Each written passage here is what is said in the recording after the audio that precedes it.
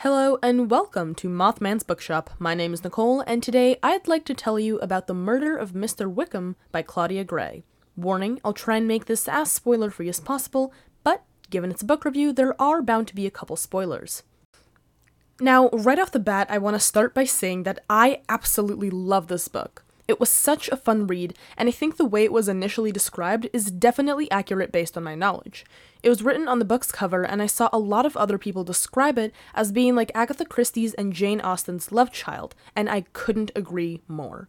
I've read one Christie book, and I'm reading another one right now, and the subject of this review really feels like a Christie novel in some parts, and an Austen novel in others. A lot of the dialogue felt more inspired by Austen's style, while the mystery itself and the way it was solved with the culprit reveal and everything was very much like that written by Christie. Content warning for mentions of murder, of course. And with that, let's get into it. The book is set in what we can assume is the Regency era, at a house party hosted in Pemberley Manor by Emma and George Knightley. The guests include Colonel Christopher Brandon and his wife Marianne, Edmund and Fanny Bertram, Captain Frederick and Anne Wentworth, Juliet Tilney, and finally the Darcy family, composed of Fitzwilliam and Elizabeth, as well as their son Jonathan. These should have been all the guests at the house party, but on the very first night, Mr. George Wickham decides to grace everyone with his less than appreciated presence.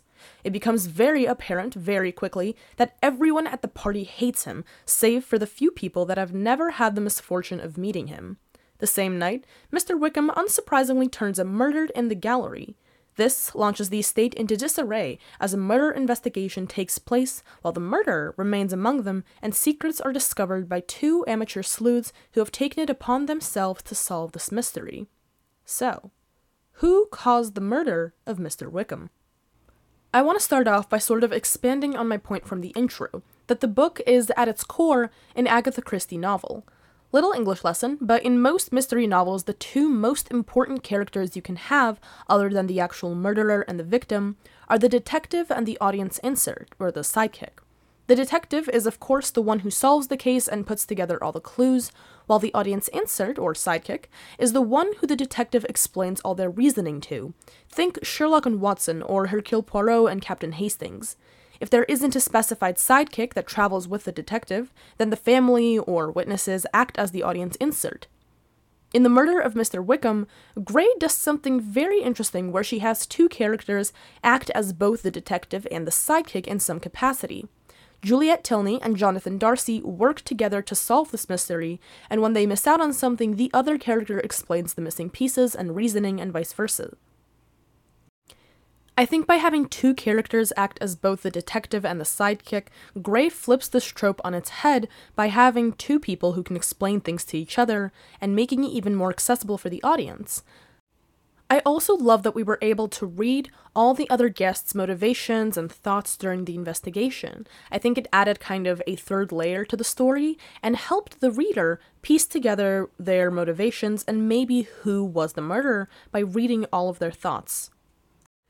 I don't know about you, but I was also trying to solve the mystery while reading the book, which is why it is full of all kinds of different tabs, but reading all of these characters' thoughts while trying to solve the mystery alongside Juliet and Jonathan really helped me kind of pin down my suspects and realize who was doing what and maybe who was guilty and who wasn't.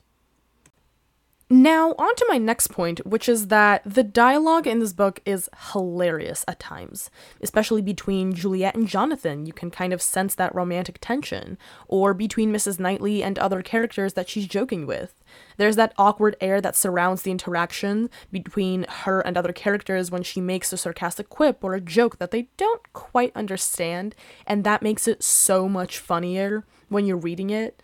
I love the way Gray managed to create some awkward moments without really making them awkward or cringeworthy to read. The interactions were hilarious and serious at all the right times, and overall, they made the book that much more fun to read. In my opinion, the plot was really strong, and all things considered, went pretty smoothly. I think the order of events made sense, like when they went to a local ball or the timing of police visits, really made sense in the grand scheme of things, and whenever something happened, like a big event or a reveal, nothing felt out of place. It all felt like it was going in the right order, and I wouldn't change anything if I were to write this book myself. That kind of brings me to my next mini point, where I think the pacing is really good and the timing is really good, so again, nothing really felt rushed or too slow, which is something I really liked. That there were moments where there wasn't a lot of action, but that doesn't mean they felt slow or like they were dragging on. I do also want to add that each character was really well fleshed out.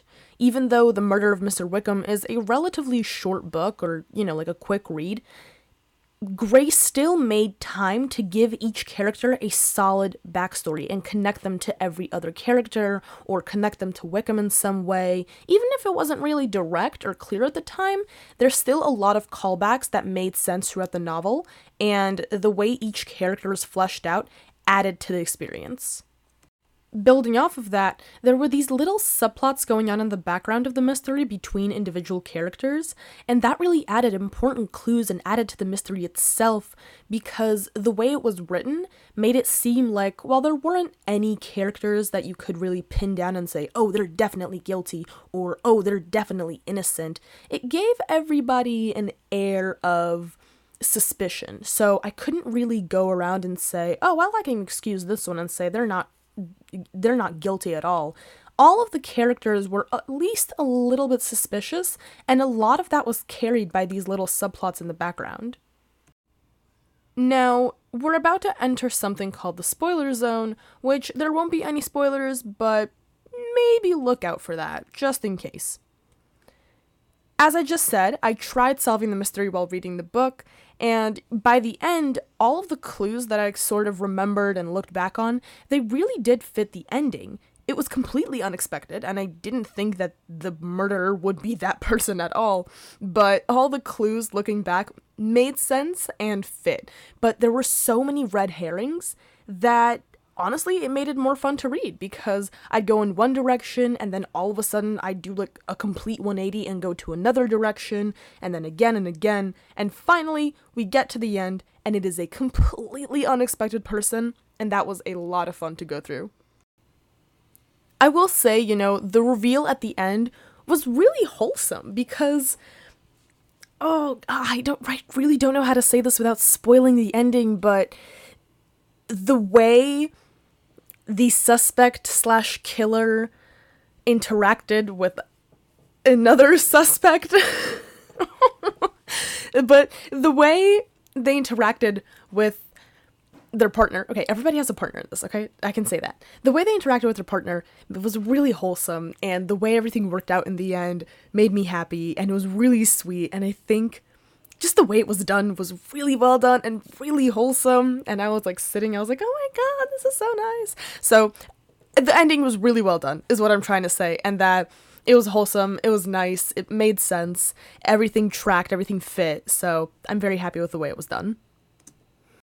Now, unlike Truly Devious, where all of a sudden you get a romantic subplot/plot point, here you have very, very subtle romantic undertones in Juliet and Jonathan's relationship, which is very well done because it's not really clear if they do actually like each other, but you do kind of get that feeling that they like each other, and by the end, it's vaguely confirmed, but in the epilogue, which is something that I really like was included, and the way it was written and everything that happened in the epilogue is really well done, but what I liked a lot is that the adults kind of caught on to the fact that Juliet and Jonathan are interested in each other and started arranging balls and meetups so that the two could hang out, because you can't just have them write letters to each other. This is the Regency era. That's blasphemous or something. I don't know. But they caught on and they continued hanging out, and it was really cute and well done, and I really hope that they got together and like had a nice happy family and happy ending. So look out for that if you want to read this. Kind of try and catch the subtle romantic undertones throughout the book. Final thoughts, this is a great book, and it was everything Truly Devious wasn't and could never be. I've already put another of Claudia Gray's books on my TBR, and I can't wait to check it out.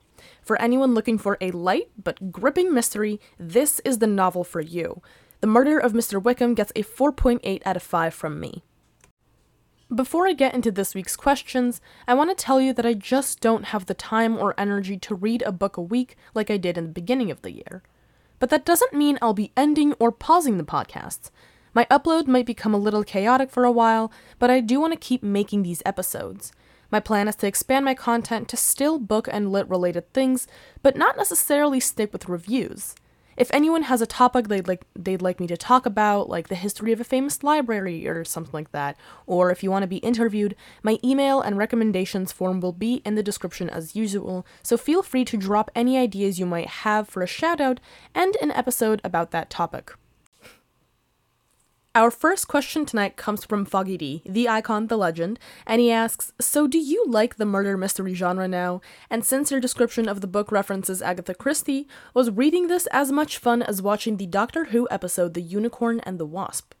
I definitely like murder mysteries, as I have for a while, and for my non-Whovians, The Unicorn and the Wasp was an episode where Ten and Donna visit a dinner party that Agatha Christie attends right before she disappears for a bit, and in proper Doctor Who fashion, aliens attack, including but not limited to a giant wasp, which later inspired her to write And Then There Were None, a book where a bunch of people are gathered on an island and get picked off one by one according to a poem about 10 little soldier boys.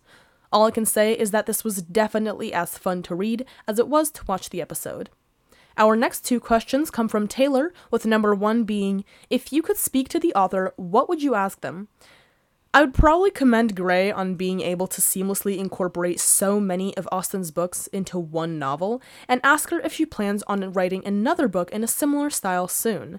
I would love to see her reimagine more authors' works like Oscar Wilde or Fitzgerald. Taylor's second question, and today's final question, is, would I consider reading it again in the future? Absolutely. I'm recommending it to all of my friends right now, and I'm definitely revisiting it later. Thank you all for listening to this episode of Mothman's Bookshop. I hope you've enjoyed this week's episode. If you did and would like to know when the next episode comes out, do yourself a favor and follow the podcast. And if you have any questions or recommendations, feel free to use the form in the description or join the Discord. Once again, my name is Nicole, and I'll see you next week here in Mothman's Bookshop.